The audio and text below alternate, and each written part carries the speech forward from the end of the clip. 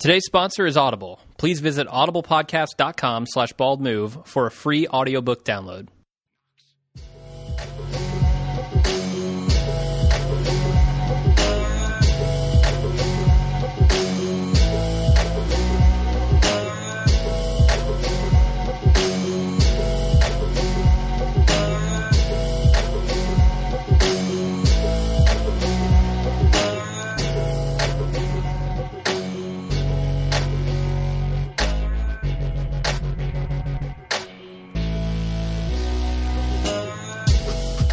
Welcome to Breaking Good, the officially unofficial podcast for Breaking Bad on AMC. I'm Jim. And I'm Aaron. And this week, we're doing a Season 5.1 wrap-up.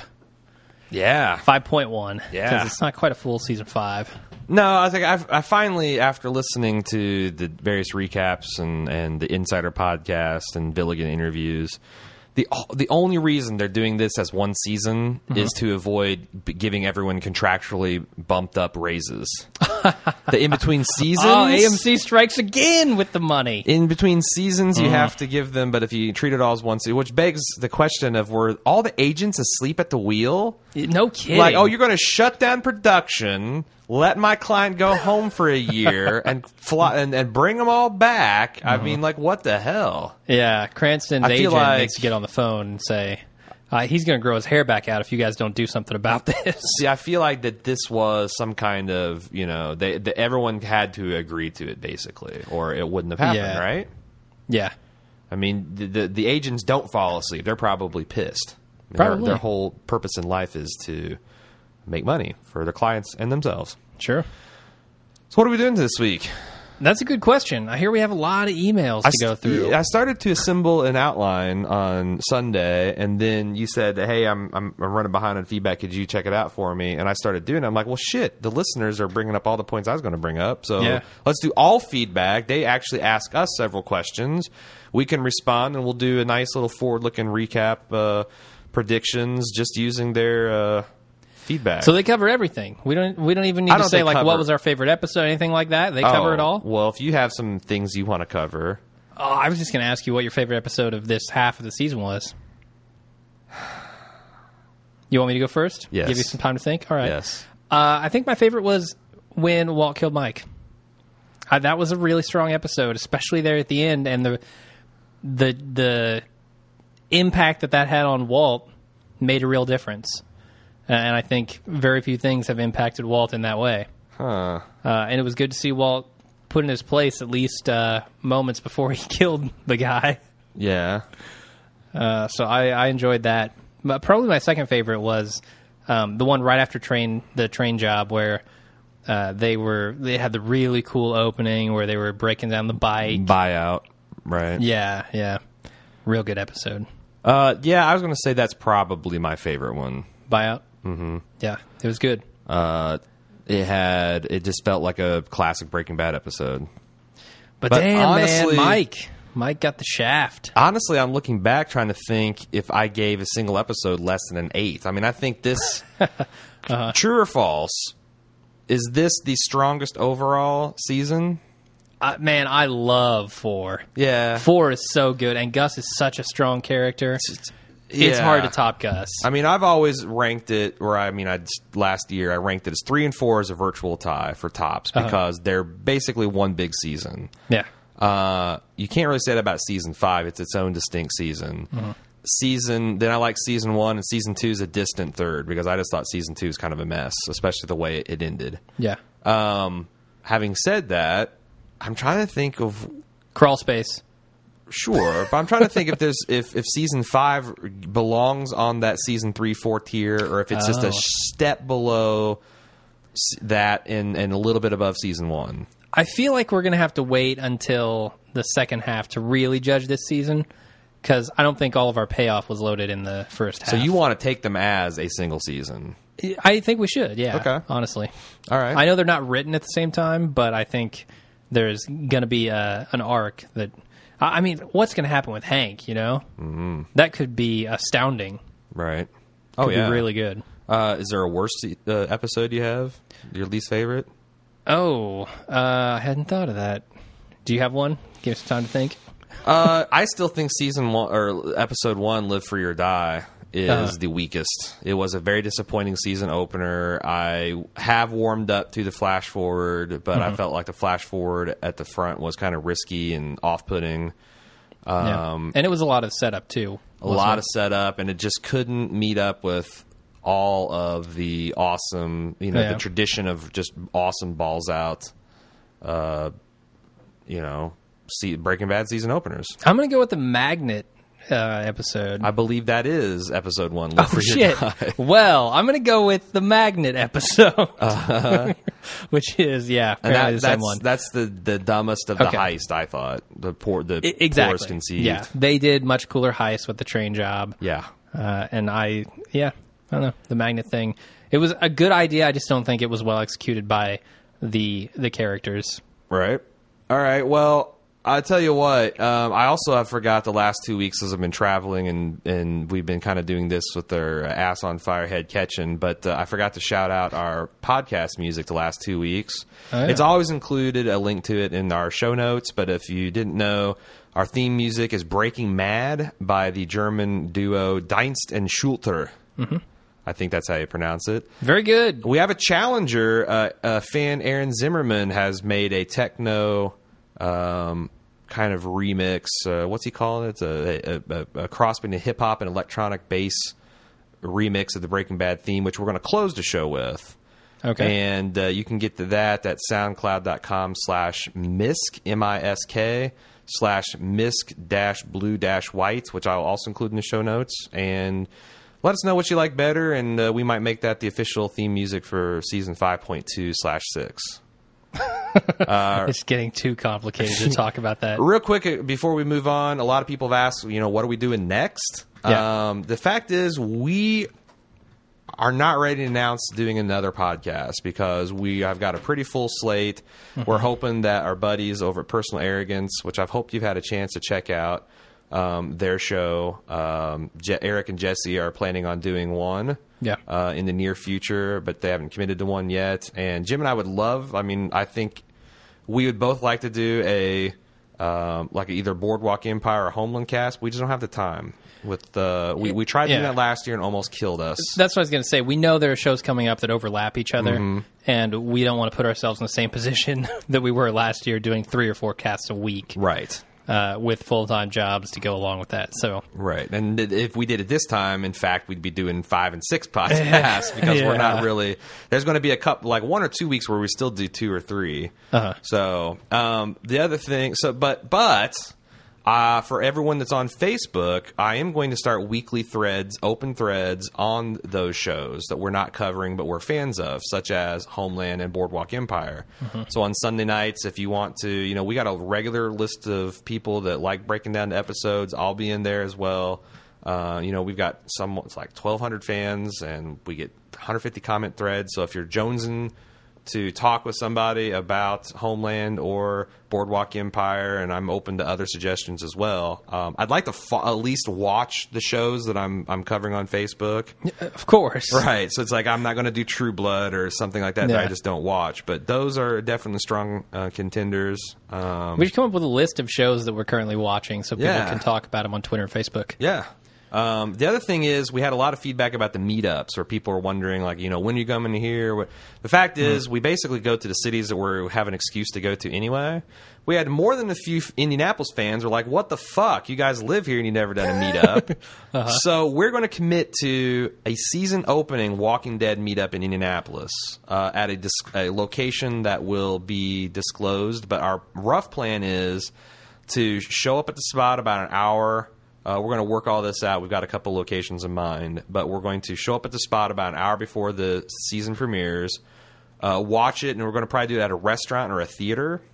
Watch the episode all together, and then do a instant take recap right after the show with some audience question and answers. Mm-hmm. And as soon as we get this together, we're going to put a little form online to see, if we can get RSVP'd who thinks they're going to be coming, so we can get an idea of how big the venue needs to be.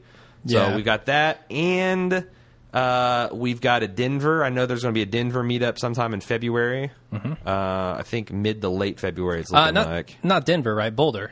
Well, I mean, it's an hour away, so I figure we go to Denver, get the It's biggest a bigger bang. city, yeah. Yeah. So there's will be a Denver meetup in February. I'm not sure what shows will be on at that time. I don't know. Probably none of them. Probably none of them. It's going to be the 1 week where we've got it off. It'll just be a random. So we got that coming. We might have a few others announced, but we also have. Jim and I really want to do it big this last season of Breaking Bad. Mm-hmm. And we've got a couple ideas up our sleeve as far as, where to do that and how to do it and all that. But we'd like to go big for some big, giant meetup, Breaking Bad Festival.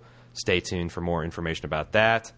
The other thing we got next season, we've lined up an interview with Gomi, Stephen Michael Quezada, and hopefully Dr. Goodman from Madrigal Electromotive. We'll probably be doing some maybe preseason casts on that. Yeah, I'm really interested to talk to that guy, see what's up with the site. Yeah. And who maybe, if he can drop some knowledge on who he is. And Gomi is becoming a much bigger character, and, he had the classic... Yeah.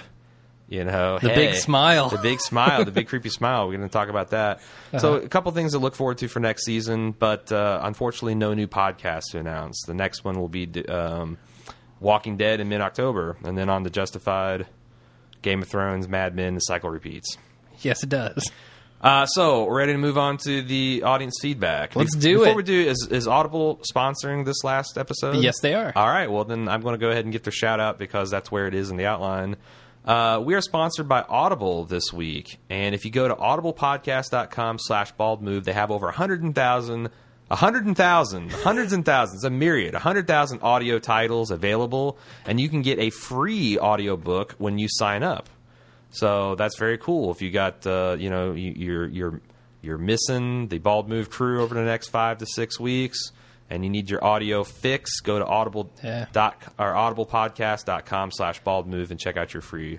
One that I kind of want to check out. I've heard that Jurassic Park 2, totally messed up the plot of the book, and I really want to go check that out. So I might check out Jurassic Park. Interesting, because I don't know that I agree. I've read all 3 of the Jurassic Parks. Oh, you have? Okay. Yep.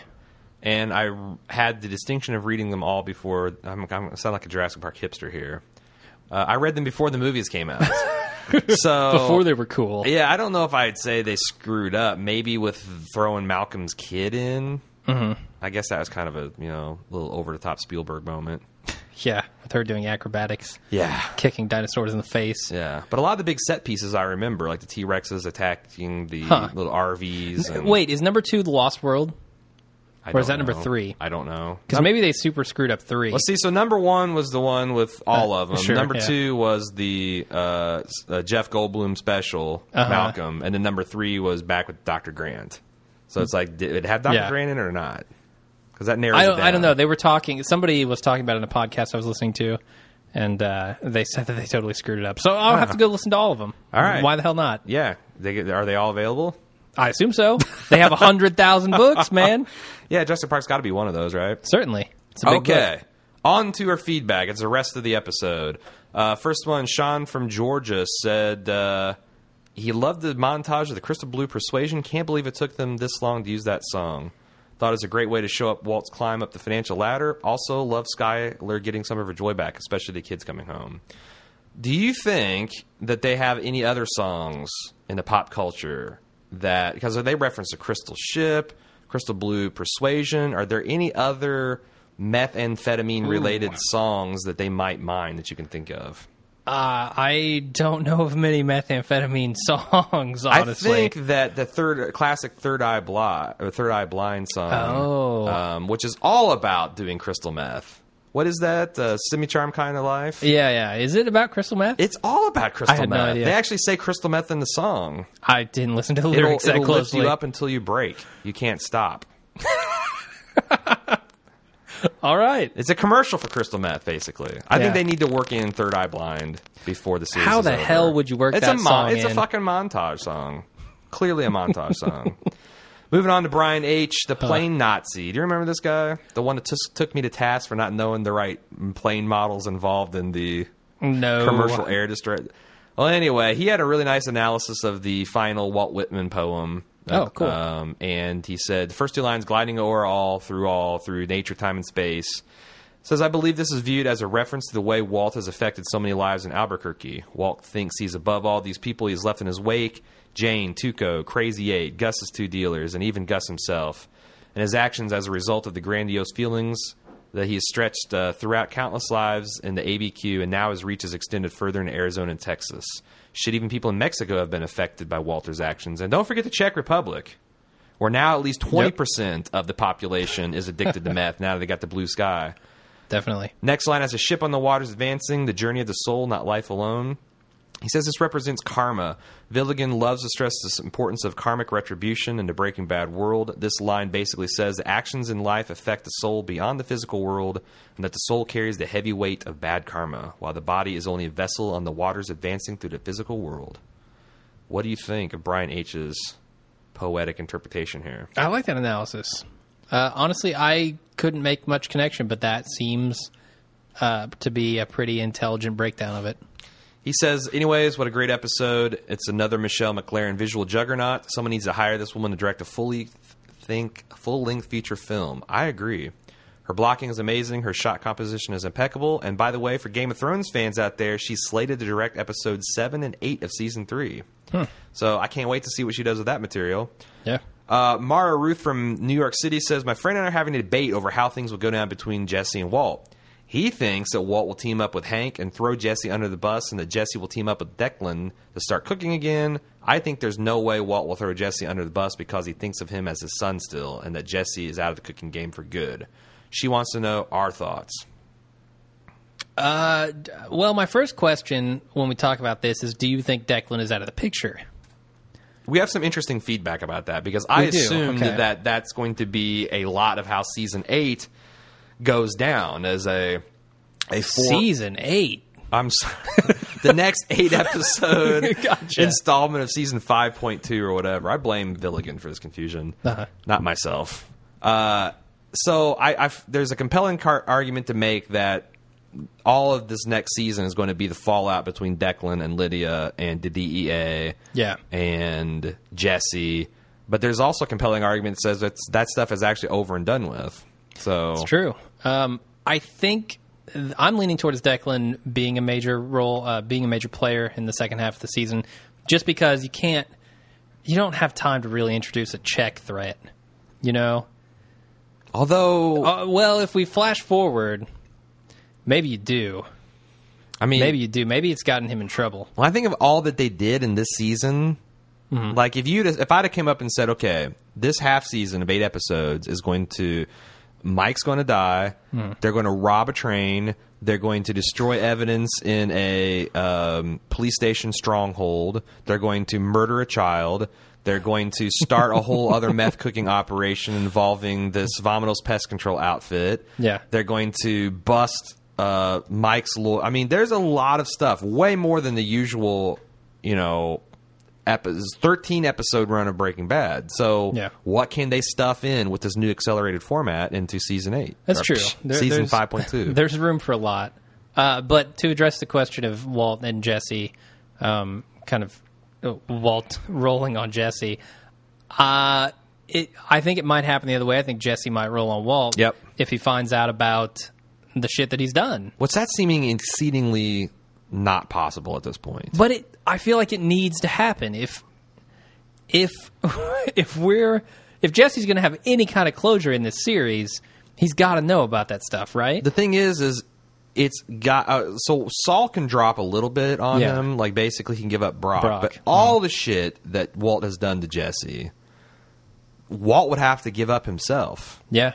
And is that in his? I mean, he's already had 2 golden opportunities to do it, and he hasn't.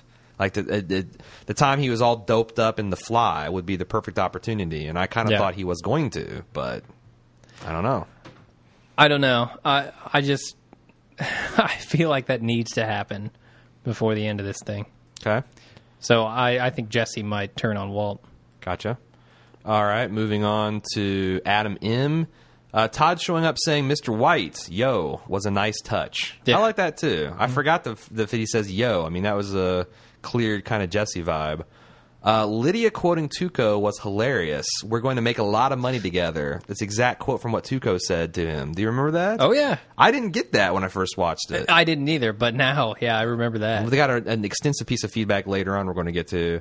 The flash forward is going to be hard to pull off because now 3 months of time at least went by in this episode, and they cannot skip any time between seasons now. Do you agree that there can be no skipping of time between Hank getting off the toilet? No. Wouldn't it be ballsy for him to be like 3 months later and Hank's like at the tail end of his investigation? How do you, I mean, I kind of agree with him. There's no way they can skip time between the seasons. They need, what they could do is they could do another flash forward, right? They could open up with something that's not Hank related and then cut back to Hank. No, they have Semi-Charmed Kind of Life montage of the DEA agents uncovering all, putting together all, and talking to, kicking in Lydia's door in Houston. That's what's going to be. Exhuming Gail's corpse, retesting that. Sure, some grisly stuff. Finding barrels of goo.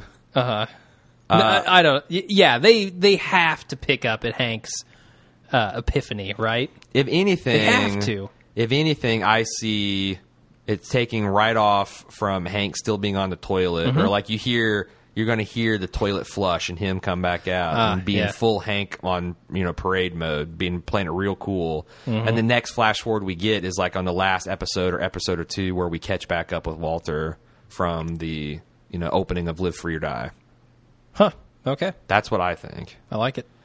Okay, Luke Rogers says, immediately after watching the episode, I thought to myself, wow, I wasn't really impressed. I expected a lot more intense scenes and death. But after thinking about it for a minute, I realized that would actually be a very good way to wrap things up. I'm just mad because things didn't happen that I thought I would, which is the number one criticism I have of all the critics that were talking about the disappointment of episode 8. I felt like they all had in mind a preconceived notion of what had to happen, and it didn't conform, so they got pissy. A lot like Aaron in season 5, episode 1. Sure. Bitching and moaning about the flash forward and all that kind of stuff. So he continues. One thing that caught my attention, though, is that Walt began discussing the prisoners. He referenced bin Laden's death. This show started in 2008, and in a year and 3 to 4 months would have made sometime in 2009, which means that bin Laden killing wouldn't happen for another 2 years. Fan Fabian also picked that up. I thought that he said it would be as hard as killing bin Laden. Like, that would work. If they said it that way, it would have worked even if it had been like, because it would. No, I don't think they did. No, he said it would have been harder than killing bin Laden. Like, they said it in a past tense. Yes. That they had already killed him. And Vince actually copped to the anachronism because he just kind of like played it off like, well, this show I always intended to be set now. There are some calendars and stuff that you see, and we can't avoid that. But like, if you watch it 10 years from now, I want you to feel like it's happening now. But it won't with a bin Laden reference. Like, well, I guess. Yeah, but what about like 40 years from now? Oh, I think that'd be a dated reference. 40 years, but 10 years. I don't know. 10 years. Killing bin Laden's a big deal. Sure, I gotcha. But if that's the way he's going to play it, then he shouldn't mention anything. Yeah, just keep it all in universe. Yeah. It'd be like referencing the Giants Patriots Super Bowl. Although hell, that might work for another. I don't know. They've been like 2 out of the last 4. He also, going back to Luke's point, says, I think at the start of next season we might see another flash forward for the cold opening, possibly, and then we'll jump back to Hank going back outside from the bathroom. My prediction. Then he'll either sit back down acting like nothing happened on the toilet, and he will reveal. He just keeps going to. He's got diarrhea. He keeps going back. He's just in there for like a day and a half. He's dusting fingerprints, deciding what to do. Yeah, looking for ricin. He will either sit back down acting like nothing happened, or he will reveal that he has just discovered at a later time, reveal what he just discovered at a later time, or he'll arrest Walt right on the spot. The next 7 episodes will be Walt using Todd's prison connection to smuggle in a pick and carve his way out of his cell behind a poster. The probably most boring of Rita television Haywood. ever. I think Luke basically made 4 mutually contradicting predictions. Okay. So, nice try there, Luke, but you need to stick with one of them. That doesn't exactly sound like riveting television, him ice-picking his way out of prison. It worked for the Shawshank Redemption. No, that's true. But that was for 2 hours, not 8. Oh, Walt. That was the longest night of Walt's life. Wow. All right. Stuck in a cell with a man on fire, and two of the biggest bull queers of the ABQ lockup. Moving on, Chris from Virginia. Some meta spoiler for you to chew on. You mentioned in 506 spoiler section, the 4chan reportedly, the 4chan reported Walt choke Skylar out scene, and then in your 507 spoiler section, you sort of discredit the 4chan stuff as something that maybe the Villigan team planted. This means that Jim might have been right in your 506 spoiler section when he joked that Kelly Dixon planted it. She seems like the one who keeps track of all the internet goings on. This is true. Kelly is like, when everyone says like, "Oh, I never read the internet," she's like, "I do," you know, I remember when Anna Gunn was on, she's like, you know, "I never read the fan," and Kelly's like, "Well, I do," and they say some shit about you. Aw, but he says, poor Skylar.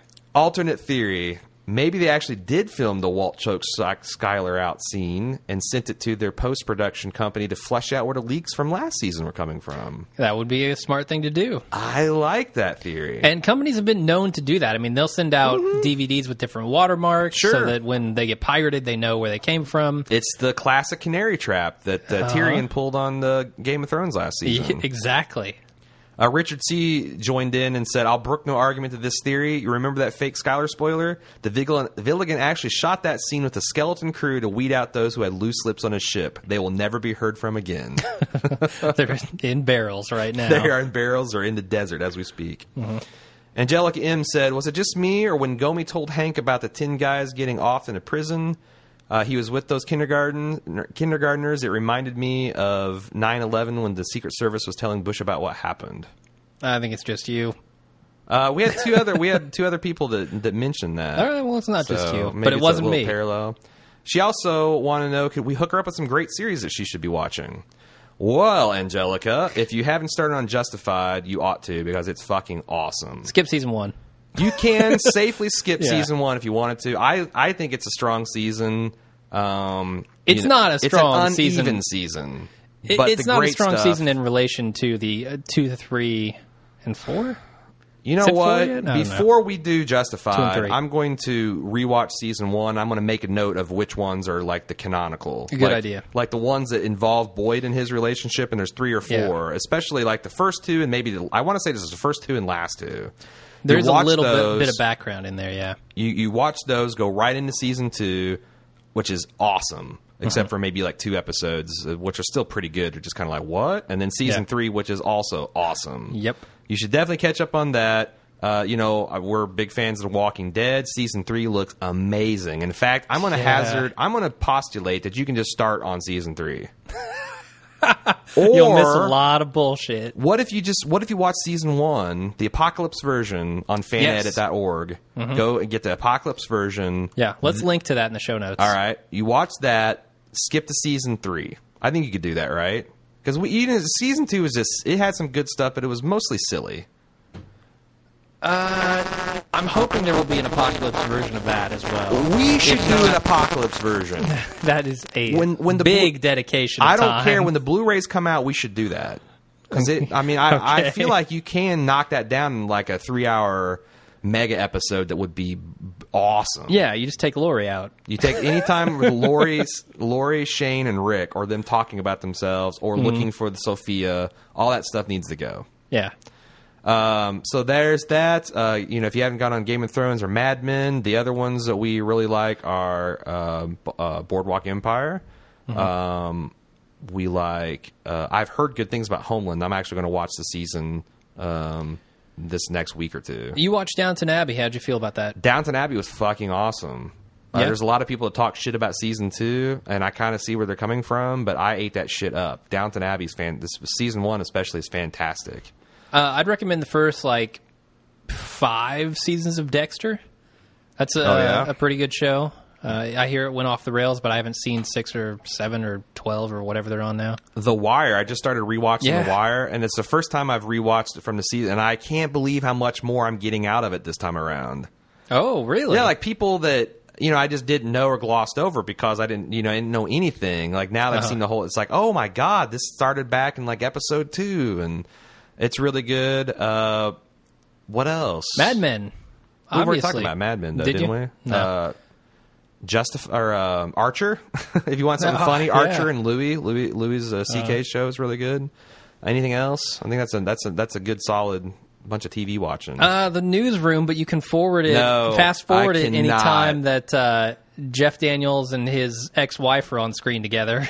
Just get rid of it. Anytime that they're not actually doing the news, you could skip. Yeah. That show, I have a love-hate relationship because everything involving the news, I really like. Everything involving the actual characters' interpersonal relationships, I detest Same here. with a passion. Like the Lori, Rick, Shane triangle has nothing on the Abby, what's-his-face, or Maggie, what's-his-face love triangle. Oh, yeah. Which is now That's- a love, like, pentagon. Oh, Jesus. I haven't seen the last couple episodes. Oh of my it. God! Yeah, so that sucks. We should move on. All right. Daryl says, "Hey, you mentioned a bunch of different callbacks to previous episodes. He says the other smaller callback that he wants to talk about is the beetle that was shown in close up crawling around during the get together with Hank and Marie at the end of the episode. Reminded me strongly of another beetle used in the show that may have been the exact same kind. In the second season, in an early episode." Began with Jesse playing with a beetle while he stood on the street corner waiting for Skinny P. I think this is an episode called Peekaboo, which is the one where Jesse finds that little redheaded kid in the den of the meth parents. Yeah. When Pete walked up, Jesse quickly dropped the beetle, almost like he was embarrassed, and Pete immediately crushed it without a moment's thought. In last night's episode, as soon as I saw the beetle crawling around near Walt's pool, I thought, uh-oh, someone's innocence is about to be compromised. This time, though, it wasn't real innocence, but rather Walt's perceived innocence in Hank's eyes. And this time, the beetle survived the scene, which leads me to believe that Hank will play his new information pretty close to the vest. So do you think that represents Walt's innocence or in the eyes of the court? And the fact that the beetle survives means that maybe Walt will survive? That's a good question. I don't know. The beetle is certainly a metaphor, but I honestly couldn't read much into it. Yeah? All Yeah, right. all I could think I'm about with was that episode and the guy's head getting squashed by the ATM. Mm-hmm. It was like Chekhov's squashing. JJ from Chattanooga says, in gliding over all, we see Walter get everything he's always wanted. By taking Walt to the stack of money, Skyler acknowledges that he's the most powerful moneymaker. By opening up the Walt, Hank admits that he's been beaten by a greater man. By paying Jesse to $5 million, Walt is able to set things right with his most important friend. By quitting the meth business, Walt gets his family back. Walt has it all. He may have won many viewers back to his side, which is a true story compared to a lot of the feedback we got. This is what Villigan does so well. He makes everything come together perfectly, then lets one small event ruin it all. Hank takes a shit. That's not a small event. Come on. That's a labor. Yeah. We see Hank moving from knowing that Walter is Heisenberg, to proving Walt is Heisenberg, and then struggling with what to do to that knowledge. We'll see Declan responding to the loss of his meth supply and possibly coming after Walt's stack of money. We'll likely see the statement that Jesse is one of the two best meth cooks, pulling him back in against his will. It's going to be great. All good predictions. Any comments in particular? No, although I do like the idea that that statement is going to linger around. I think it's something I proposed when we talked about that episode of him calling him the second best cook. Right. The two best cooks, whatever. Also, that's a big pile of cash, and you can buy your way out of a lot of shit with that much cash. That's true. 70, what do we calculate? Like 70, 80 million bucks? There's a lot of advanced analysis that took place where they actually counted the individual bands and did some statistical distribution and all that kind of stuff. And the consensus on those is like a mid 20 to mid 30 range. My analysis came out to like 70 to 90 million, and Vince Gilligan said that their estimates put it at 80. Yeah. So I'm going to say, fuck y'all, I got that one right. But even if it's just 30, if it's 80, like that can buy a lot of disappearing. But if even if it's just 30, I mean, can you? I'm gonna wait there because there's a good listener take on that, and I'm about to step on their toes. So Okay. Geoff from Virginia says, who will be the lucky winner of the Ryson merry-go-round? After seeing it go unused in season 4. And really, since season 2. Oh, and yeah. again with Lydia, do either of you think that Walt will be the one to use the ricin on himself? There is the theory that pill he popped in the flash forward is actually the ricin. But why would he do that before how long does it take ricin to work? Like a week. Oh, right? does it? Yeah. Oh. So maybe he knows that he's going to be arrested when he goes and does whatever he's about to do. Interesting. And they would confiscate that. I assume so. Or he would be maybe he'd be incapacitated and he wouldn't be able to take it, so he just wanted to make sure. Or he just doesn't want to live his life in jail. Like, really? So he just refuses to go to jail. Oh, all right. I don't know. That's a theory that's floating around out there. I like it because they made a show of him taking a pill. Oh, sure. That we don't know why he would be taking pills unless it's either cancer and he's or the ricin. And we're kind of left to imply that it is cancer, but that would be just like Villigan to kind of rope-a-dope us on that. Exactly. All right. I like that. He goes on to say, let's face it seems as the cancer is coming back with the possibility that Hank could finally catch his man. I think it might be likely that Walt will ultimately go out on his terms and not by the hand of someone else. Oh. Nancy H. from Kennebunkport, which is the goofiest sounding location on the planet. Yep. The music quietly playing in the background of the final pool party scene is titled Up the Junction by 80s band Squeeze, which is a British London slang for being fucked. Which Walt now is, thanks to Hank needing some better reading material than the Family Circle or parenting magazines, which he first picks up from the top of the toilet library. I like that. It's Up the Junction? Yeah. Huh. You're up the junction, governor. A very evocative statement. You're proper fucked. I don't know what accent that was. I don't know. Some sort of Cockney, I don't know. I would have never picked up that detail, so thank you, Nancy. Yeah. From Kennebunkport, which is also slang for being fucked. Oh, you got a touch of the Kennebunkport, I see.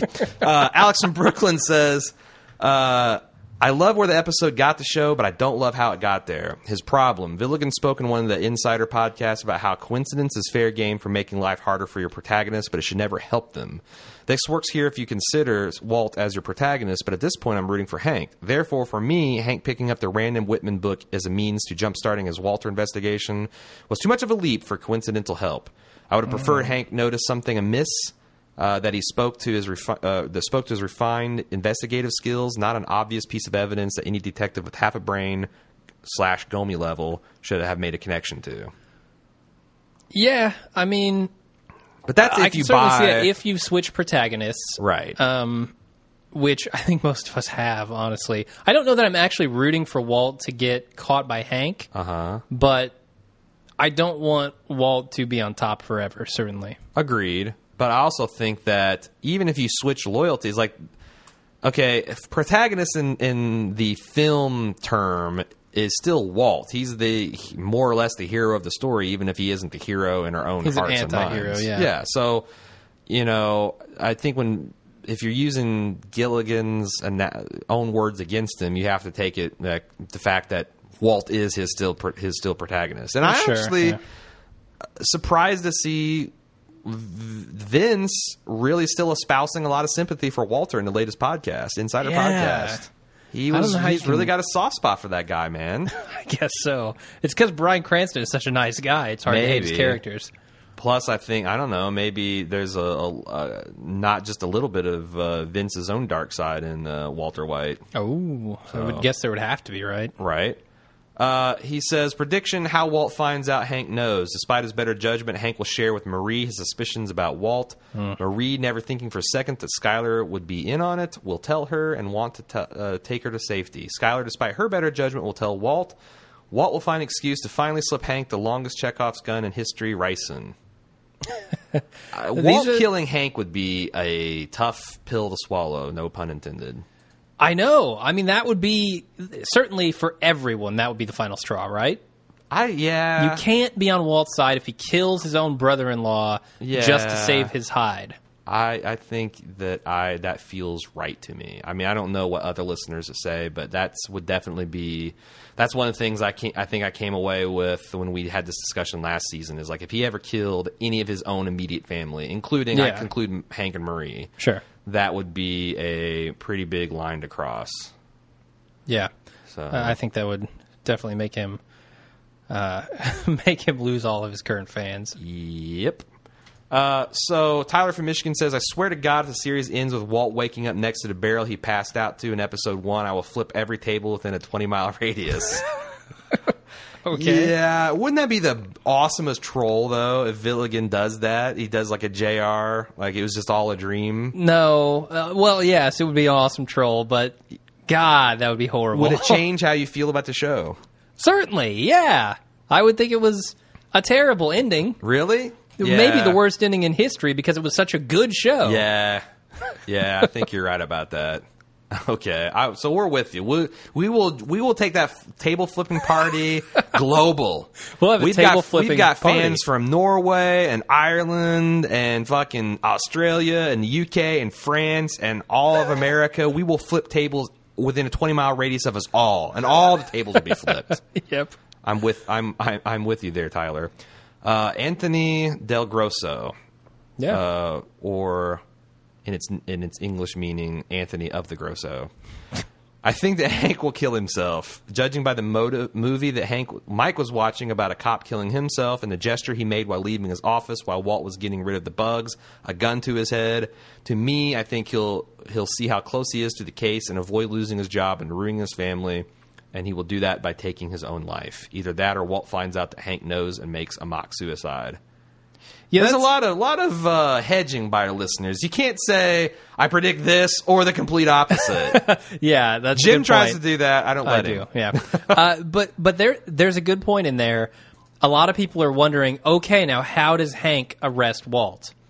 That may not be the question. The question may be, does Hank arrest Walt? Agreed. And he's got it. Hank just can't bust out the door like, you're under arrest. Certainly. He's got he has no nothing. Case. Nothing on Walt. Yeah.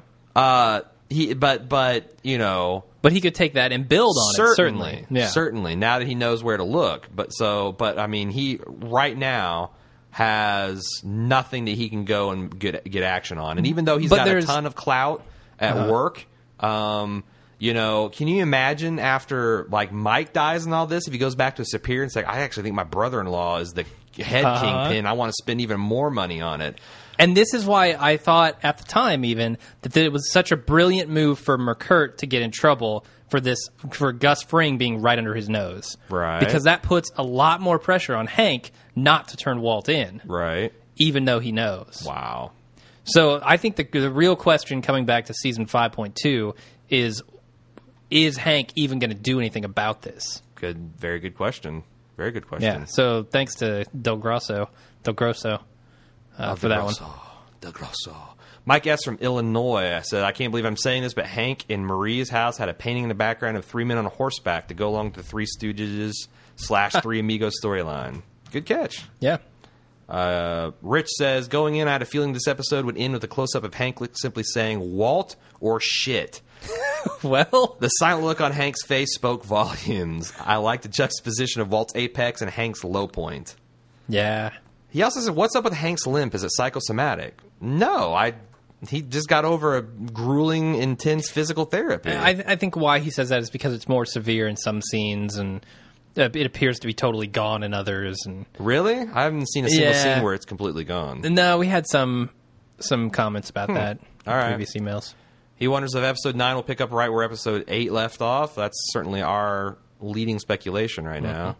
The series opened with Walt holding a gun for what he thought was an impending shootout. He even puts the gun to his head and pulls the trigger, but the safety was on before realizing it was unnecessary. I expect a callback to that in the finale. Well, there's an image floating around out there on Reddit, I think. Uh-oh. Is this a spoiler? No. It's historical from the show. Oh, okay. Every single person who has pointed a gun at Walt has been killed by Walt. Yes. So, going with that, Walt pointed a gun at himself. Right. The logical conclusion. What's going to happen there? There's two people that has pointed a gun at Walt's head that hasn't been killed yet. That's Jesse and Walt himself. Yeah. So I like that. I've never heard that taken to that extreme. Okay, moving on to Tom from West Virginia. If you have time, please go back to the spoiler source and let us know if they commented on their failure. No, I've not, and I don't know whether they've done the mea culpa. Yeah. Since it came from the TV section of Reddit or 4chan, which is like anonymous, I doubt it. Also, there was one Bald Move poster, Facebook poster that predicted that spoiler was not real, and it was me. So, Tom, in your Volkswagen from West Virginia, you got the gold star for the spoilers sniffer outer. Yep. I'm going to vet all spoilers through you in the future. All right. That's not really a promise. It's binding.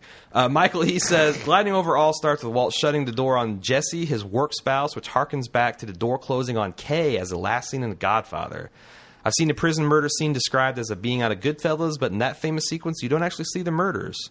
No, the prison murders were right out of the baptism scene in The Godfather, mainly because the murders were also interspersed with shots of the man who ordered them in the first place, Walt/Michael. Also, Kinney being stuck on the wrong side of the door and watching the other people kill him echoes the mob boss who gets shot while trapped in a revolving door in the baptism scene. I like that.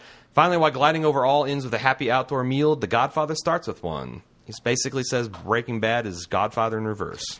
Who gets set on fire in The Godfather? I don't know. Somebody does. Somebody gets caught on fire. I don't know. Maybe. I can't remember. Anyway. James H. says, I believe Walt is going to be taken into custody and immediately becomes a target of Todd and his neo-Nazi brigade. Todd's prison connections are in excellent position to take Walt out before we can start naming names. Walt knows this, and I believe he's going to try to cut a deal. Witness protection for himself and his family in exchange for Walt's associates. Hank, with his new promotion, is in a position where he will be able to make this happen. Eventually, someone is going to...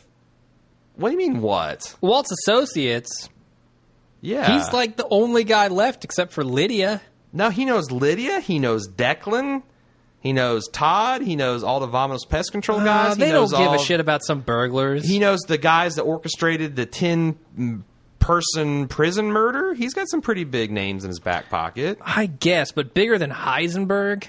I don't know. It depends on how Hank views it. But Hank is in a position, because it seems like, I don't know if this is factual or not, but he seems like he was like calling the shots about who got the deals or not. Yeah. Again, I know that's not probably correct from a legal, real life standpoint, but that's the way the show is portraying it, I thought. Yeah.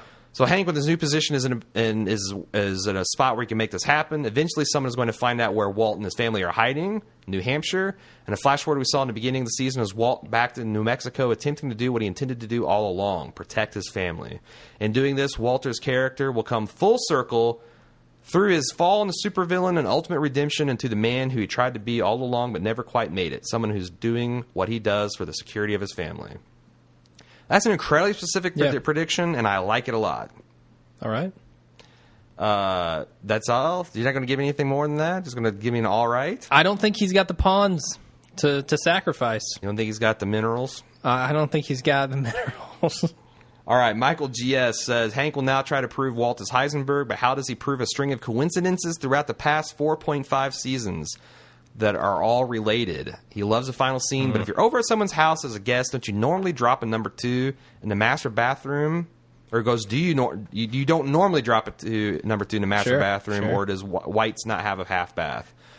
Okay, so let's talk about the etiquette of this. Sure, because we had some... I saw some feedback somewhere. So if I was at a party... Yeah. So let's say I was at a party at my sister's house, and there was other guests involved.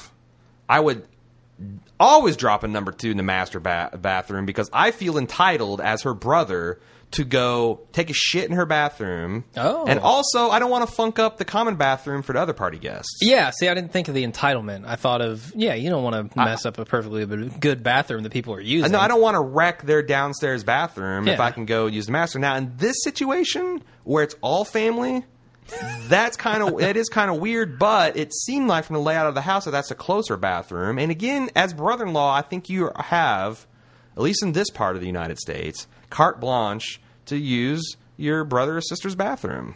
Sure, I'll give him the benefit of the doubt. Didn't have a problem with that. A lot of people had a big problem with the bathroom etiquette. Maybe it's different in different parts of the country. Maybe. So, anyway.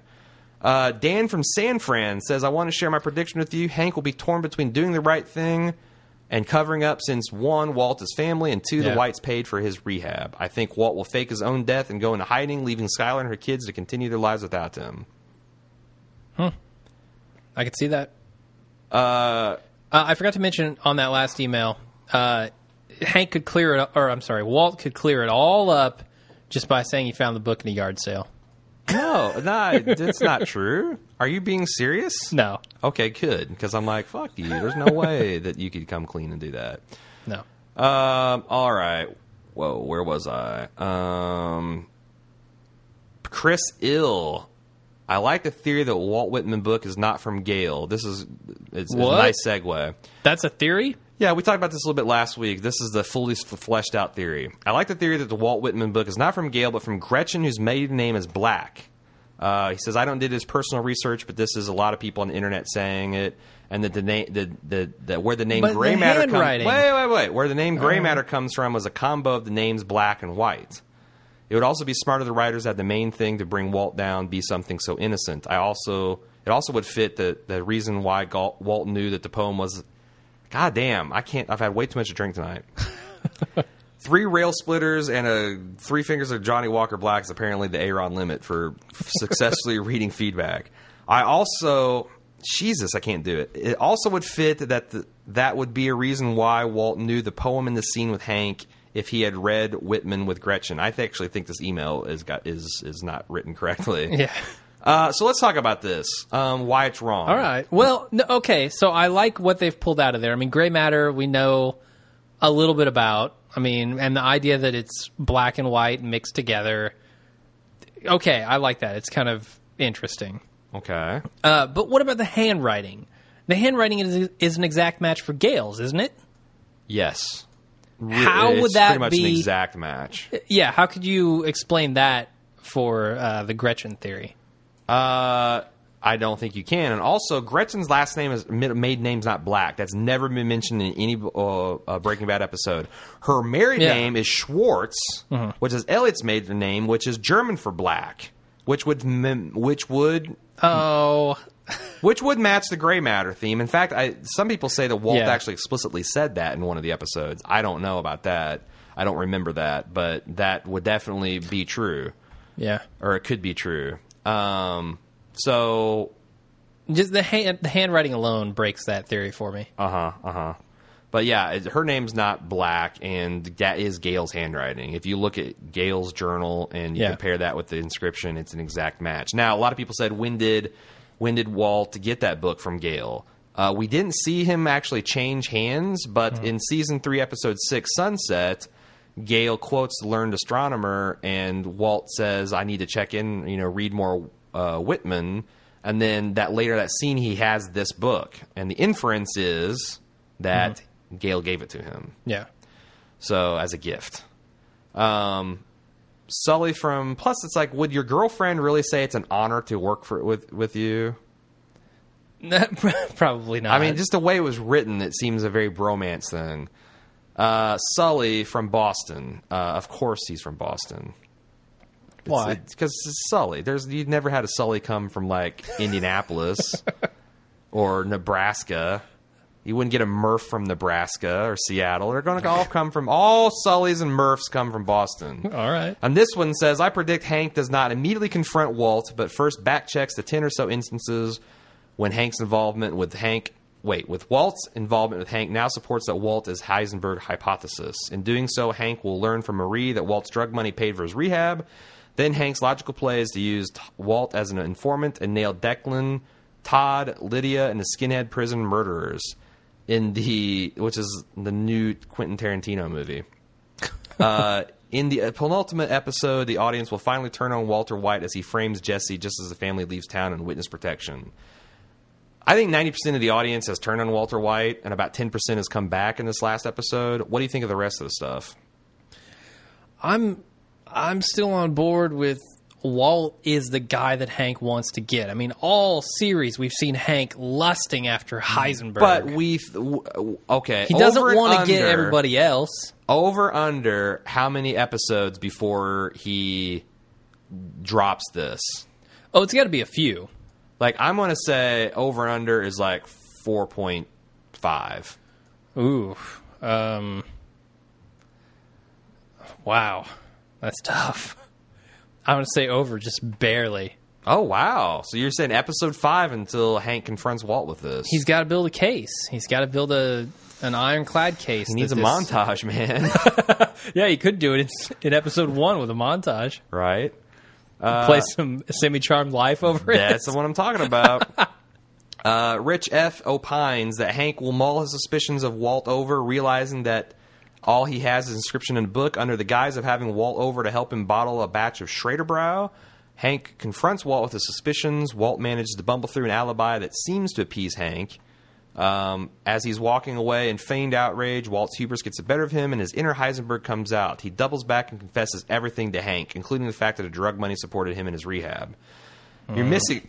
Walt has to be fucking drunk for him to do that. Yeah. He needs a lot of wine. Yeah, he needs a lot of red wine. Like one of the Skylar glasses full. Yeah, just one. He can't handle what Skylar drinks. Well, she's been working all season. On You the can't heavy handle the lift. brew. You can't handle the booze. Walt tells Hank that if he's arrested, he'll swear that Hank was his inside man at the DEA. Oh, wouldn't that be hilarious? If we've been speculating on the mole for like 2-3 seasons now, and it turns out it's Hank, but it's fake. Wow. And the records of him paying for his treatment. Yeah, and Hank's brutal. obsession with the blue meth could easily be interpreted as misleading the investigation to protect the operation. Possibly. Because every single thing the DEA has done, or elimination, has served to help Walt be that much stronger. Yeah, and he's always gone after, quote-unquote, the wrong guy, right? I mean, he's caught guys, but it's never been Heisenberg.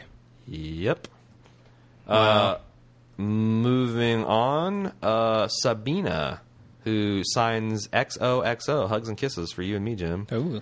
says, Nice. I have a question. Do you two have access to Wikipedia? Koyanis, Katsi, Peckinpah, and countless other topics are covered here. It's quite the miracle site for people with questions, pop culture otherwise. You should look into it. Okay, hugs and kisses, Sabrina, smart ass. Fuck you. Hey, that's harsh. Well, if she's going to hug and kiss, I'm going to take it to the next level.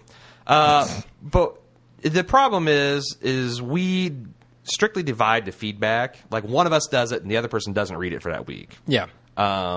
So and that's part of the charm, is that when Jim tells me stuff and I feign like outrage or indignation or impression, that's like my genuine first thoughts on hearing it. Yeah. So, I guess maybe she's really blaming you for not looking at Peckinpah, because I had no idea. I just had Peckinpah dropped in my lap. That's true. You should have looked at it. That's You true. should check in this Wikipedia thing, Jim. The trouble is, how am I going to go back and review a guy's entire catalog? Yes. No, it's in tough. the 2 days between. It's tough when someone drops Yeah. that, because then you're in the middle of processing all this email and formatting it, and it's like, okay, I need to make a note to look this up, or you just stop everything and look it up then. And Yeah. and with a usually you got a subject as deadline, broad right? as a guy's career, Right. and the overarching themes involved in that, Right. there's a lot to research, and I just don't have the time. And you've got a deadline. I mean, usually Yeah. we start this later. We leave about 3 hours to process feedback, and we start it pretty late because we don't want to have to cut people off. Mm-hmm. And, if you start doing these diversions, pretty soon you're going to have to, like, skip feedback and all that kind of stuff. Sounds like we're So making excuses, Aaron. we are making tons of excuses. It was necessary. It was the only way. The blatant We truth is had I to just kill that don't little have boy. time. None I of us just don't do. have time. She also continues in a less bitchy way. When Holly was being set down under playpen, there was Harsh. a blood red bank. Oh God, there was a blood red blanket underneath her. I think this marks her for death. She's in trouble. I feel like, I mean, your speculation is everyone dies. Have you Yeah. have you backed off that any? I can't. I already made the prediction. Well, do you want to? Do you feel like events are not supporting that anymore? I don't think that Marie's going to die anymore. I mean, like, Really? why would Marie die? Because it's fun. It's fun. Yeah. She's a kleptomaniac. She's not a murderer. She doesn't deserve death for that. See, you know how many spoons this woman's stolen, Jim? She's got the entire 50 states. She's got the entire 50 states. That, I mean, if that does not mark you for death, I don't know what No, does. I can't see that Marie would die, but I've already made the prediction, so I'm not backing off of it. This is more hope than prediction, but I hope Walt comes back to his senses. This is against Sabina of the hugs and kisses, and gives Kaylee the $5 million Mike would have left her. Oh, that would be cool. Yeah. If he it's one of the final scenes is a duffel, her getting this duffel bag full of drug money. Oh, wouldn't it be worse if it's her in the duffel bag? So anyway, I was a little rough on Sabina. It's all in fun, and I guess this is a nice digression. We've been kind of hard on David Chin this whole season. Oh yeah, let's talk Like about I talked about how it's my life's mission to take down the evil David Chin empire. I hope everyone knows that I was kind of joking with that, and the other stuff we said about us being kind of envious of certain aspects of his podcast was We told right him to on. suck it, and like we obviously don't mean that. Yeah, but I guess a couple of our fans have taken it to leaving vicious reviews on his iTunes page and saying that our site is better. I mean, I'm flattered, but I would prefer you not trash a guy. I mean, I think leaving negative reviews, especially if you're leaving a 1-star review for David Chin's podcast, I think it's a crime because he's 2 stars at worst. You asshole. But no, I mean, but it really doesn't do us any favors, right? Like, no. I don't think people are going to judge his podcast based on a couple of reviews that he gets that are negative, Right. Especially ones mentioning another podcast, Right. I mean, and there's some Walking Dead guys that did it to us last Exactly. season.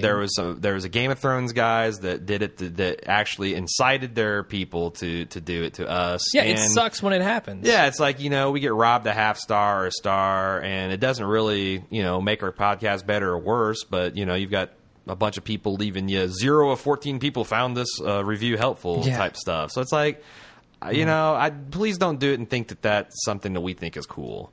That said, Dave Chin's Twitter response saying that we are assholes for calling people I just think that proves the point about David Chin being a total fucking asshole. Get outta and here. deserving. Get outta here. Retroactively, he deserves everything he got. Right. That's what basically point blank period we're talking about. Right. This is the one time where I'm not going to joke around about it. I'm going to say I actually enjoy David Chin's shows, both his Justified and his Breaking Bad podcasts. So I don't wish any hate on David Chin. He still better stay in his territory. That's all I'm saying. Anyway, he's so, only no, he's all only joking 60% aside, pure it's, anyway. It's totally not. Yeah, it's totally not cool to like even 1-star reviews and say Bald Move is better. Yeah. So even if it's true, it's not cool. Yeah. Enough said. Susan Webster from Phoenix, Arizona said, "We don't know when the smashed paper dispenser happened. Do you really think it's still unrepaired from 6 to 9 months ago? Isn't it possible that he smashed it again?" I guess it's possible, but Smashed what? this paper towel dispenser. Oh, he smashed every week. He goes in there and smashes that dispenser. I honestly think that it's entirely possible that it's left unrepaired. Oh, yeah. I mean, that's not if it's functional, and I don't think it like impairs its ability to dispense paper towels. I mean, are you going to spend $150 to replace it? No. So I think it's still smashed. yeah, I agree. You could probably easily go back and compare the two to see if the dents match. But even if they didn't, that could be explained by a production detail. Yeah. Said one last thing. I'm amazed you guys don't know who Sam Peckinpah is. Oh, He's boy. an iconic director and really created his own genre of films. Per Wikipedia, he was known for his innovative and explicit depiction of action and violence. I thought I might have seen one or two because I have seen quite a few westerns, but I went and looked up and I hadn't seen a single one. And I'm going to make it my mission for the off season to watch at least one now. So I guess the Nattercast were going on and on about us not knowing our shit with the Peckinpah stuff too. Oh, So, boy. hey man. Oh, boy. Hey. Well, it happens. Why do we need to when we've got listeners to do it for us? That's right. That email proves it.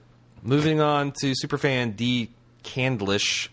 She says, "I'm not entirely convinced that Walt will have any comeback for getting out from Lydia, Declan, or anyone else.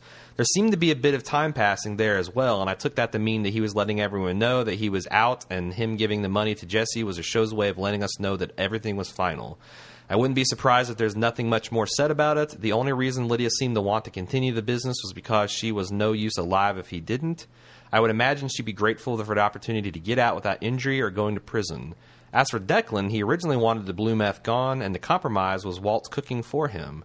His gang had the option of either the blue meth being gone so they can now dominate with their own product or having Todd continue to cook for them. As for the cartel, I'm pretty sure they were effectively crippled when Gus killed all their capos." So let's talk about this. Mm-hmm. Walt comes up to Declan and says, I'll give you the remaining methylamine and half of the money that I've earned so far, and I want out. Who says no? Nobody. Declan certainly doesn't, because all he wanted in the first place was methylamine. Mm-hmm. And if he can make up that extra 30% difference in purity in cash, I'm sure Declan would take it. especially money now versus money later. Oh yeah, it's guaranteed money. Yeah. I mean, he basically went from buying out the operation and mothballing it for $10 million to potentially getting $15 to $45 million and the remaining methylamine and getting it bought out. That seems like a pretty good deal. Oh yeah. Does Lydia say no? And if she does, what the hell is she going to do about it? Yeah, I mean, the only reason she still is in this game is because if she's not, she's dead. Mm-hmm. So I think, yeah, she doesn't say anything about it. She's fine with it. The only problem I have with this analysis, D, is that I think Villigan owes it to us to show. I mean, we can't make these kind of assumptions. I think you might be right, but he can't just ignore just Walt out starting in season 5.2 and it's all about the DEA without addressing how Walt got out. I will call bullshit on that if he does that. They didn't address how Walt got out? I mean, I think the thing with Mike really affected him because Mike is the only guy he's killed who didn't want him dead. Dude, right? I understand why he got out. I want to know how he got out because I want to see him go to Declan and give him the offer you can't refuse deal. Oh, okay. If he doesn't, like this is like D's speculation, which is all fine and good. Yeah. But it's kind of like the whole goddamn Lily of the Valley thing. He's really taking a little bit too many shortcuts with this, I think. Okay. Moving on, she says, I don't have an issue with Skylar appearing happy at the end. I suspect one of two things. Either she's just happy to be out of danger and willing to sit back and wait out Walt, knowing he eventually will die, and he has more than enough money to take care of her family, or she knows the cancer's back and will die soon. She just doesn't have to put up with him for much longer. That seems okay. I'll buy that. Yeah, I don't know about the cancer thing. But you don't think she knows about it? I mean, if A, I don't know if it is back. B, we don't. I don't know why he would tell Skylar at this point that it's back. What? If she wants him dead, he's certainly not going to give her information that's going to make her happy. That's a discussion we as the audience are entitled to see. That can't be like in the off season. I mean, we need to see that, I think. Yeah. It's like if they come back and Walt's just dead. Like, not going to work. Finally, she says, having rewatched this entire series very recently, I was again struck by how much emphasis there is around Walter Jr. and cars. My official prediction is therefore this. Hank won't be able to just walk out of the bathroom and arrest Walt, obviously. It's going to take him some time to put the case and the evidence together. This will give Walt time to somehow realize that Hank is onto him, and he'll be forced to go into hiding via the disappearer, as Saul put it. However, Walt Jr. will be in a car accident and gravely injured, forcing Walt to come out of hiding to see him. Hijinks ensuing. With a machine gun? Well, I mean... I don't know how a machine gun's going to help him get to the hospital to see his kid. Yeah. I don't know, man. He brought a bomb to a hospital. That's true. Maybe he will bring a... You brought a bomb to a hospital? Still one of the all-time funniest moments. It's so good. Because Walt goes on this little speech, and then Jesse just has a long beat. Yep. Wait a second. Let's see. Dylan S. sent us a text, or a screenshot from, again, 4chan. Which has a whole bunch of different things. It says, have you noticed that Walt keeps a memento offering of food characteristics from the deaths he feels responsible for? And it has a screenshot of him cutting off the crust of his sandwiches a la Crazy 8. He keeps an eyeball from the bear of the plane crash. He keeps the leaves of grass from Gale. He affects the demeanor of Gus. He takes drinks on the rocks a la Mike, which we missed. We missed that little detail.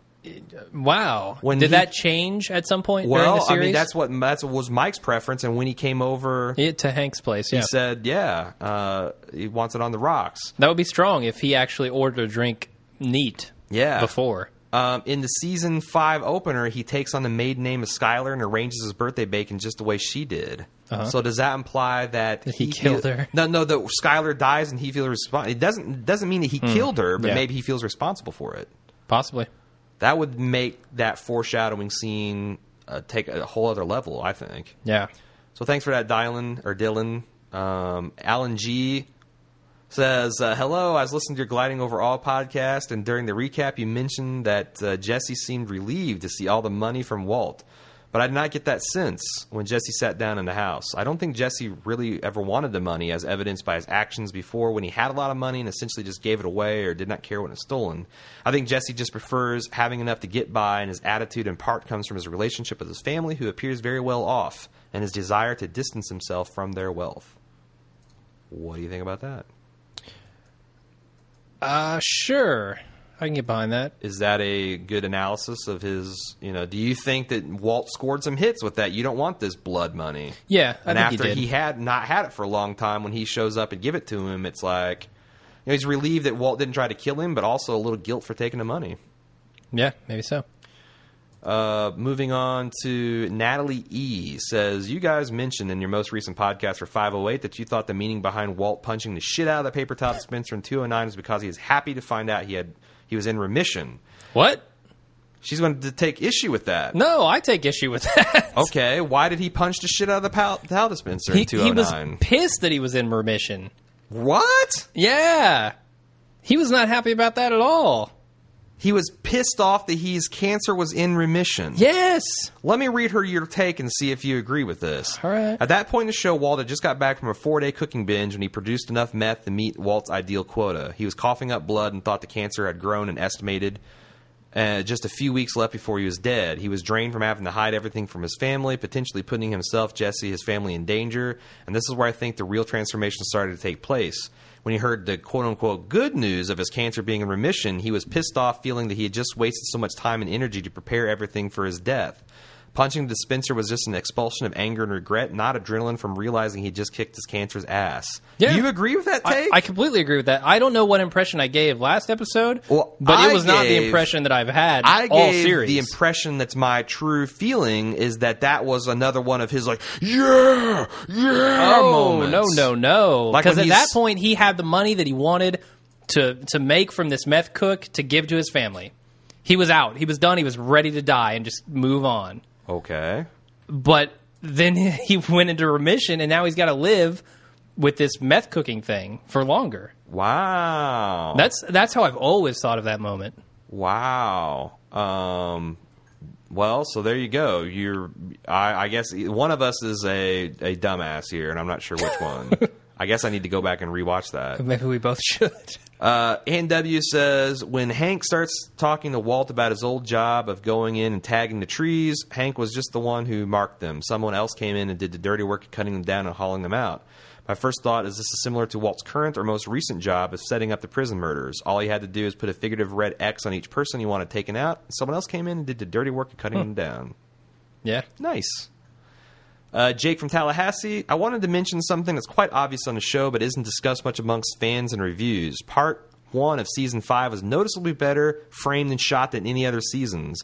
Gone are the days of the shaky cam, and even the montages seem better executed. Maybe the Breaking Bad crew has more money equipment to play with since its mini-season, or maybe a noticeable shift in aesthetics represents Walt's rise through the meth industry. The shaky cam and marginal framing in early seasons seem to reflect Walt and Jesse's guerrilla style of making and selling crystal. When Gus goes down and Walt becomes a kingpin, the shaky cam vanishes completely. Also note the excessive blue-green color hues this season. That's a good point. The thing is Breaking Bad's always had the reputation for awesome cinematography and camera work. That's true, but I mean, I don't know, because I don't remember a whole lot of shaky cam stuff in the early seasons. Mm-hmm.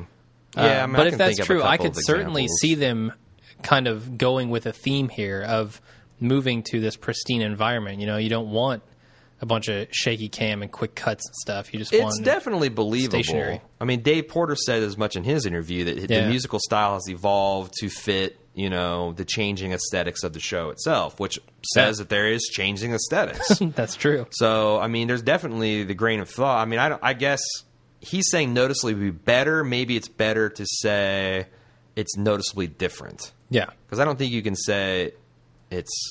I mean, maybe. I mean, you if you don't can. like a shaky cam, sure, it's Right. noticeably better. Right. So there you go. Moving on to Daniel W.B., professional podcast critic. Guess what?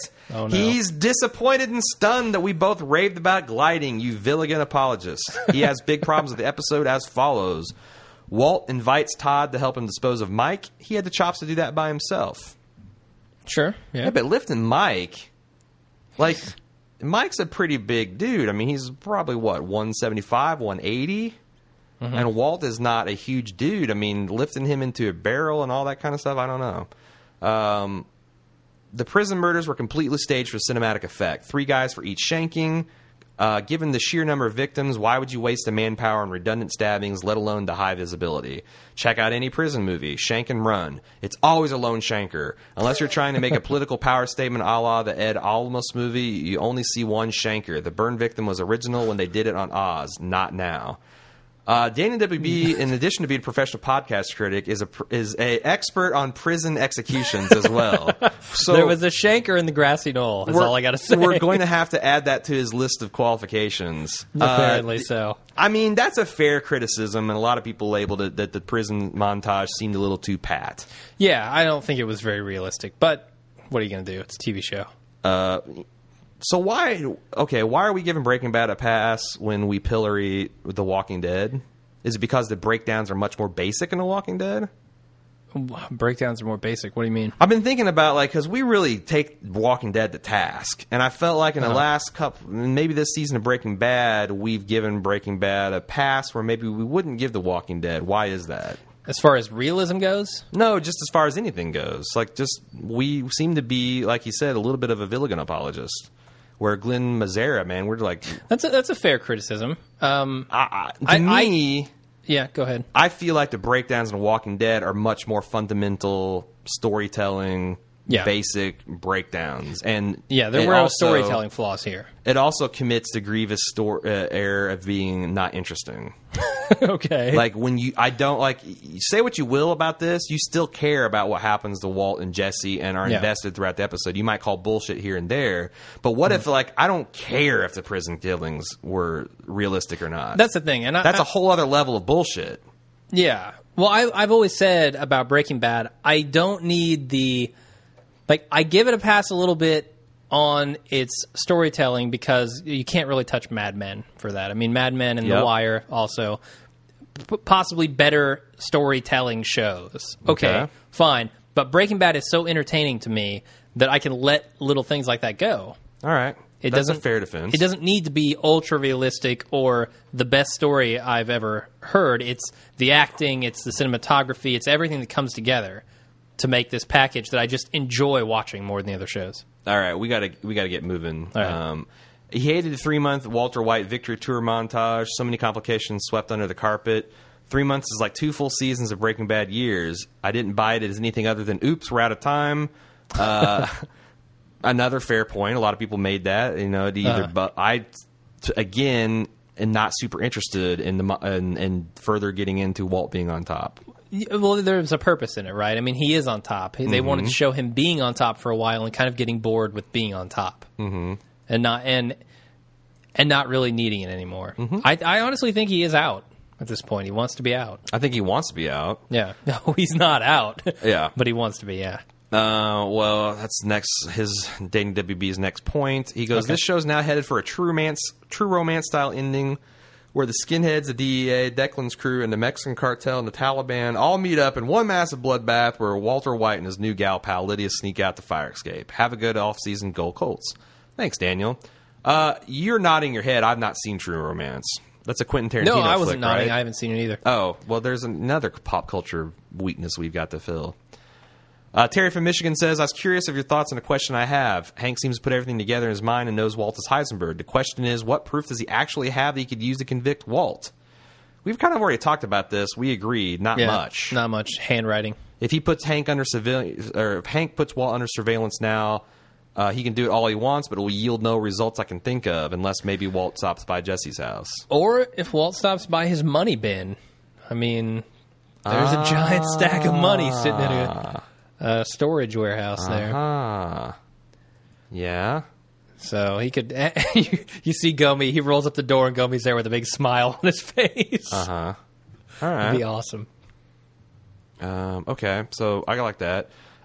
Linda S. says, hey guys, you probably got lots of email explaining Lydia's nose moving while she spoke.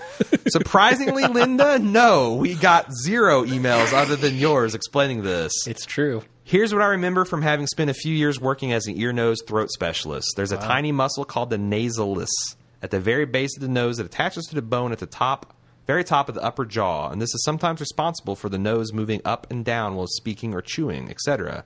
It's more common in people with a slightly upturned at the tip of their nose, which Lydia has, the little cute little upturned nose.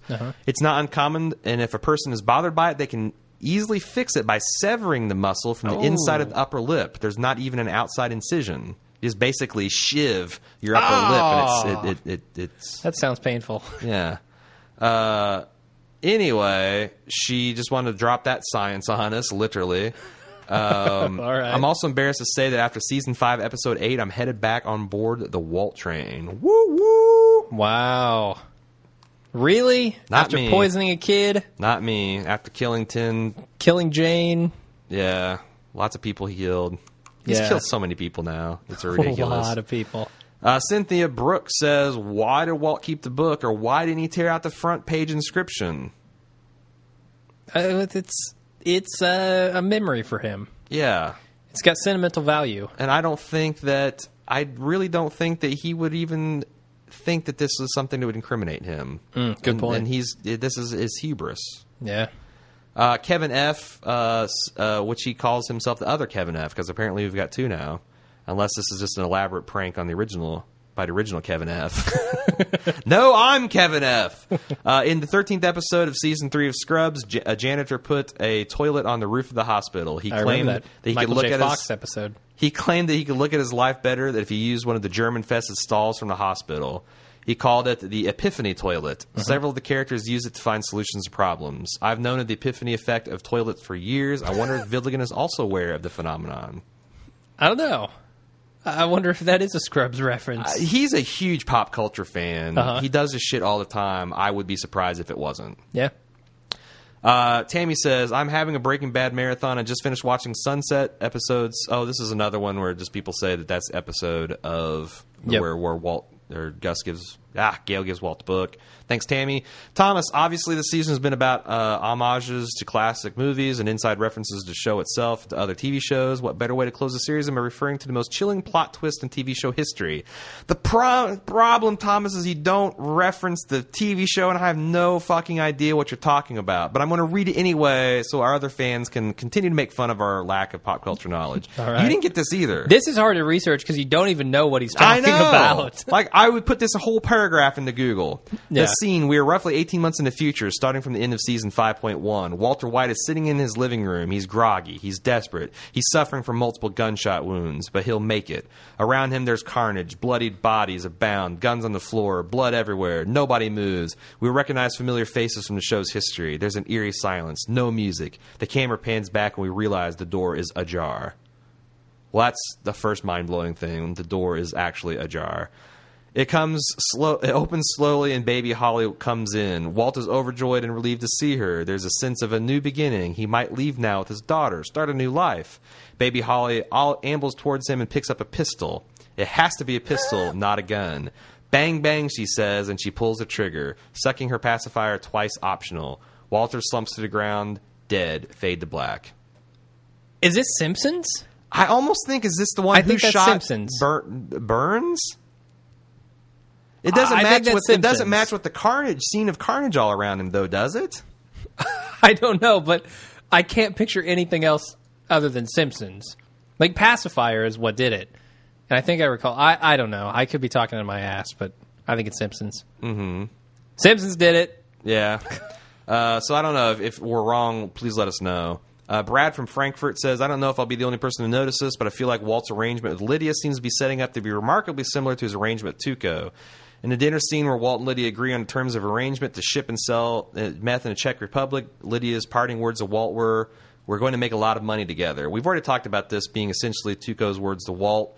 In the junkyard scene at the end of season 1, before beating his friend to death, Tuco takes a snort of the first batch of blue meth Walt ever produced and says, we're going to make a lot of money together. Yep. Additionally, the opening shot of the first episode of season 2, 737, and the first shots of the pool scene at the end of Gliding Over All are almost identical. The water dripping from the hose, the wind chime, the bug crawling on the wall. In 737, Walt and Jesse concocted their plan to use ricin to kill Tuco. This is where we first saw ricin manufactured, and their plan to use it to kill their former business partner did not succeed. In Gliding Over All, Walt goes to the dinner meeting with Lydia planning to kill her with the same vial of ricin that survived a season and a half now, only to abandon that plan. Now, Nice. because of these similarities and knowing Villigan's predilections, it seems to me that Walt-Lydia relationship may be headed to an end similar to the one of the Walt-Tuco relationship. After the situation with Tuco blew up and Walt and Jesse failed to kill him with the ricin, Hank inadvertently stumbled upon Tuco while looking for Walt, who had disappeared. Hank ended up in a shootout and killed Tuco, bringing heat from the cartel. I can't help but think that this is foreshadowing to a situation where Hank decides to take his time to build a case against Walt. Only Walt somehow finds out what Hank is up to, stays one step ahead of him, goes on the run, and in looking for Walt, Hank uncovers Lydia's connection to the operation, possibly even killing her and bringing down heat from her connections into Germany or the Czech Republic. So the one thing that seems almost certain from that prediction is that Walt discovers that Hank's onto him and heads out. Mm-hmm. I don't know how else Walt gets out of New Mexico, assuming he even left New Mexico. Maybe his driver's license is fake. Right. Well, it's certainly fake, but maybe it's Sure. his city is wrong. Right. But that's the thing that we know is going to happen. Mm-hmm. It's got to happen. Mm-hmm. Man, there's so much here that's good to read. Looking back on my biggest takeaway, at least with respect to Walt's situation as we know it, is that because it was Gale's inscription in a book given to Walt long ago that tipped off Hank, Walt's fate with Hank is essentially sealed when Hank was asked to consult with the Albuquerque Police Department on Gale's murder. Neither Hank nor Walt had any way of knowing this at the time, but the clue that would finally open Hank's eyes to Walt being Heisenberg was set in place long before any of the actions that Walt has taken in this season. With that being the case, everything Walt has done thereafter to avoid detection was ultimately pointless. If he hadn't pulled the magnet stunt in the evidence locker, the financial information hidden in the picture frame that led the DA to Gus and Mike's guys likely would never have been found. None of those guys would have been in prison, and no one would have had to worry about them talking because they would still have their hazard pay to keep them silent. Even after they were caught, in the end, killing them all was fruitless because Walt has now been found out anyway, by means that weren't connected to any of the men he had killed. Even killing Mike in action, which obviously had a deep emotional impact, was effectively unnecessary. I'll be interested to see if the show goes anywhere with this new notion that because of the nature of how Hank discovered Walt's role in all of this, Walt has done unspeakably horrible things that were ultimately pointless because his fate was sealed long ago. I don't know that I buy that. Because, yes, his fate is sealed, but he does have to do these things so that he doesn't end up dead, right? Mm-hmm. I mean, I doubt Hank's going to kill him. Mm-hmm. And he had to do these things to provide for his family, which was his goal all along. Mm-hmm. So I'm not sure everything he's done is pointless after Gale gave him the book. I don't know, because ultimately that seems to be the thing that brought him down. Yeah, but he would have been caught any of those other ways, right? Right. It wouldn't be the thing that brought him down if he had not taken action on those other things. That's his point. So, like, if he had not killed these people, he'd have still been taken down, but less people would have died. He's done all these evil things to avoid detection, and ultimately he's going to be detected anyway. Well, for one, we don't know that he's taken down. We have no idea. Fair point. I don't know. I mean, I guess you could say that, well, it's a butterfly effect, right? We don't know if he hadn't have done these things, would he still even have the book? Like, that's the thing. Would he have burnt up the book with his money and his barbecue? Fair point as well. You just can't say. Yeah. Another good point. It turned out this way because things turned out exactly the way they did. Yeah, it's like what is that? Hindsight's 2020. It's causality, yeah. Yeah. Is it cause or effect, you know? Yeah. All right. Yeah, I like your take on that. He also talked about a clarification based on our conversation in the Gliding Overall podcast regarding the number of names on Lydia's list of Mike's guys who had to be killed. He's right. We didn't do our math right on this. When he approached Mike, she had a list of 9 names. Yeah. After Mike refused to take his own guys out, she hired another guy to kill them as well as Mike, making the list 10 names long. When Mike sniffed out the ambush, he killed her guy, but not before he had killed Chow. This left 9 names on the list, which was later reduced to 8 when Mike and Lydia made a deal to go into business together. After adding the warehouse foreman from Golden Moth Chemical, as well as Dan the attorney, the list would be back at 10 names again. Did you follow all that? Did you follow that shell game? No, you lost me when you said that Chris wasn't one of the original 11. I said Chris wasn't. You said she hired some guy to start Yeah, killing. he wasn't. He wasn't. But Mike He killed was him. one of the original 11. I don't he was think, one of no. Mike's guys. I Mike don't think knew that's him. true. Yes, but okay, that's the missing piece of information I was going to talk about. Okay, fair enough. Yeah, we don't know that. Mike says he knows everybody involved in this business in like a multi-state area. Sure, Because he said at one point, he's like, look, I know everyone that could do this, and I guess we saw everybody get killed. So I think she hired a hitman, and just Mike knew who the hitman was because this is kind of their territory. Sure. Or no, but it could go either way. Didn't Chris say that he needed the money? Yeah. So, yeah, that still doesn't add up. But Lydia hired one of his guys, which I thought his guys were the names on the list. Agreed. So we're still a name short, aren't we? I don't know, man. We're still confused. We're still confused. Brad, Email us again and let us. Despite your best efforts. The Crystal Shep says, Mike overhears Hank tell Gomi, put a brick to my head regarding calling for fund run donations, then makes the blow my brains out sign to secretary when he steps out of his office while Walt is quote unquote crying. Foreshadowing? Brick to my head? Yeah, when Mike what does a brick to my head mean? It's just this is like, that was something that would kill you, certainly. Okay, fair enough. So it's like a gun to my head would have been a more apt reference, I guess. So Todd's notepad with the meth making instructions, is that going to be an issue, evidence down the line? Oh, could be. And the Crystal Shep is still waiting for that video of Jesse doing the cook to resurface. I don't think it's going to. I'm convinced that the Mexican stuff is tied up, loose end, gone. Yeah, it's got to be. Villigan is no longer considering any of that shit. Too many players in the final half season, if that were not the case. Agreed. Last email of the season. Campbell T said, I decided to start watching Breaking Bad from the beginning again to see how much it changed. What a difference 5 seasons can make. This is a perfect way to end the cast, too. Yeah. A constant change of characters, all based on choices they have made or choices made for them, are staggering. While watching the pilot, I noticed that fire played a role in possibly representing a fire burning in Walter White after his diagnosis, like his lighting matches while sitting at his pool. And gliding over all, he is washed in a reflection of his abnormally blue pool, possibly symbolizing the flame has been doused. Another thing in the pilot was when he was being scanned at the hospital, the shot is fixed on Walt's face, which is from our view. Walter is being positioned with his head entering the shot from top of his frame, possibly symbolizing his life being turned upside down by cancer. And gliding over all, we see the same shot except for the camera rotates from upside down to right side up. Oh, wow. Representing his change of heart and how getting cancer again has brought everything back to what he truly cares about, his family. And the pilot, Hank tells Walt, it's easy money till we catch you. How wrong Hank truly is and how right he truly is.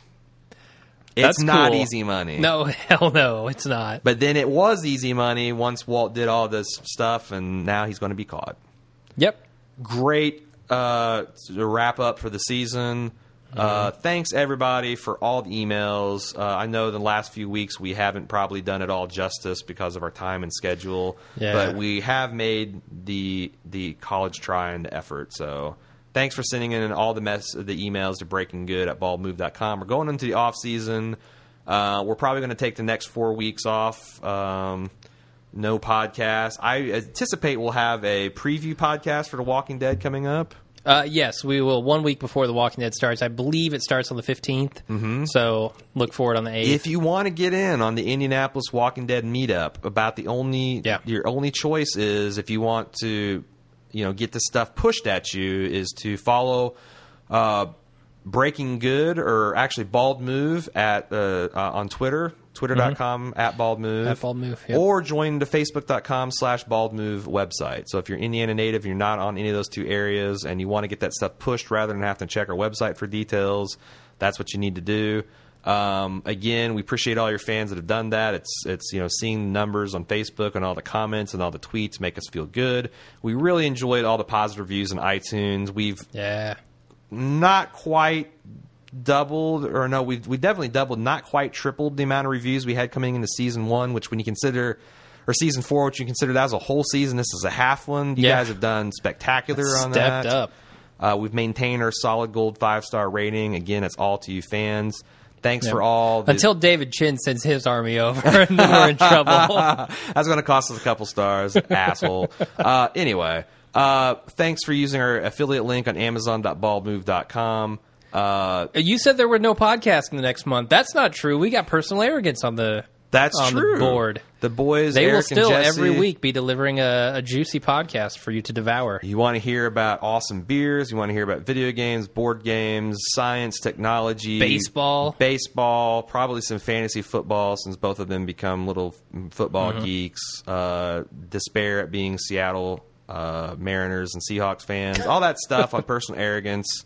You can get to it on our website or on iTunes or you also tweet that too, don't you? Not sure. iTunes, Yeah, I'm sorry, but Facebook and iTunes, or Facebook and Twitter. Yeah, if you follow us on there.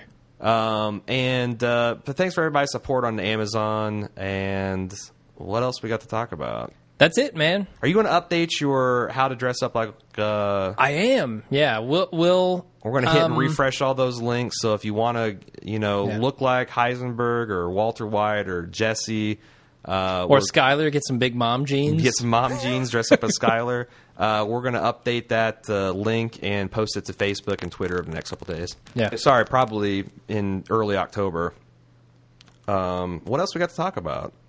Thanks for everybody, doing our Audible stuff. That's helped out a lot. Anyone who's signed up an account under our referral link, audiblepodcast.com/baldmove.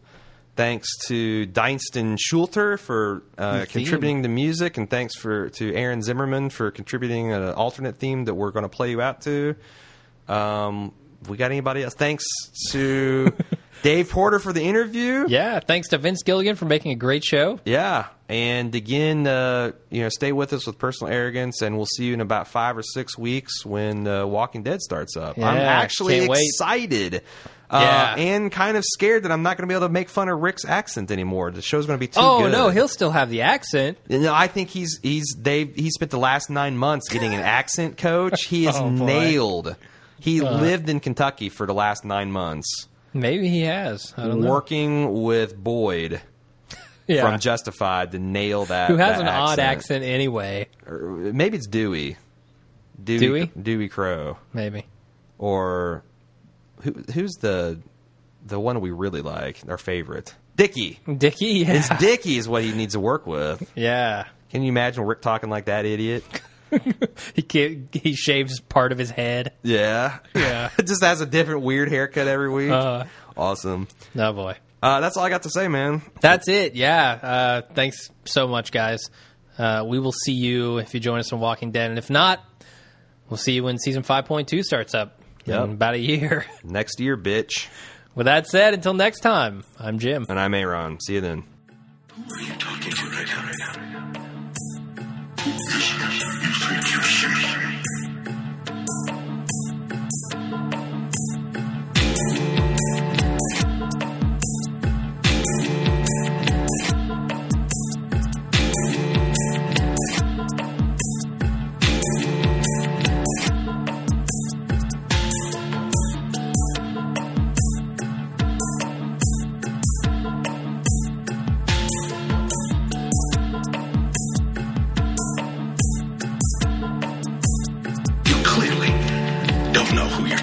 So let me clue you in. I am not in danger. I am the danger. A guy opens his door and gets shot. You think that of me? No. I am the one who knocks.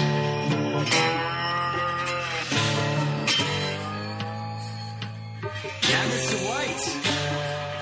Yes, science. Bitch!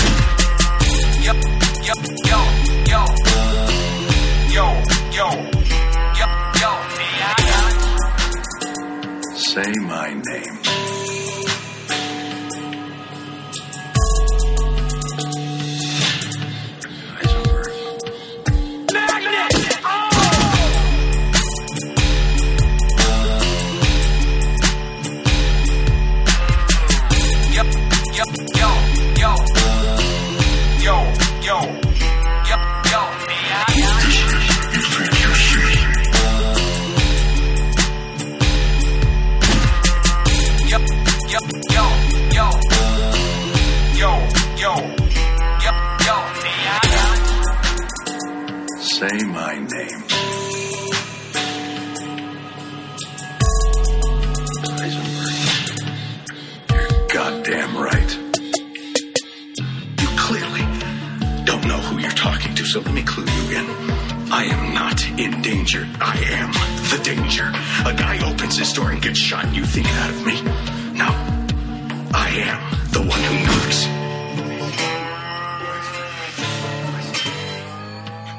Where's my money? Bitch. Where's my money, bitch?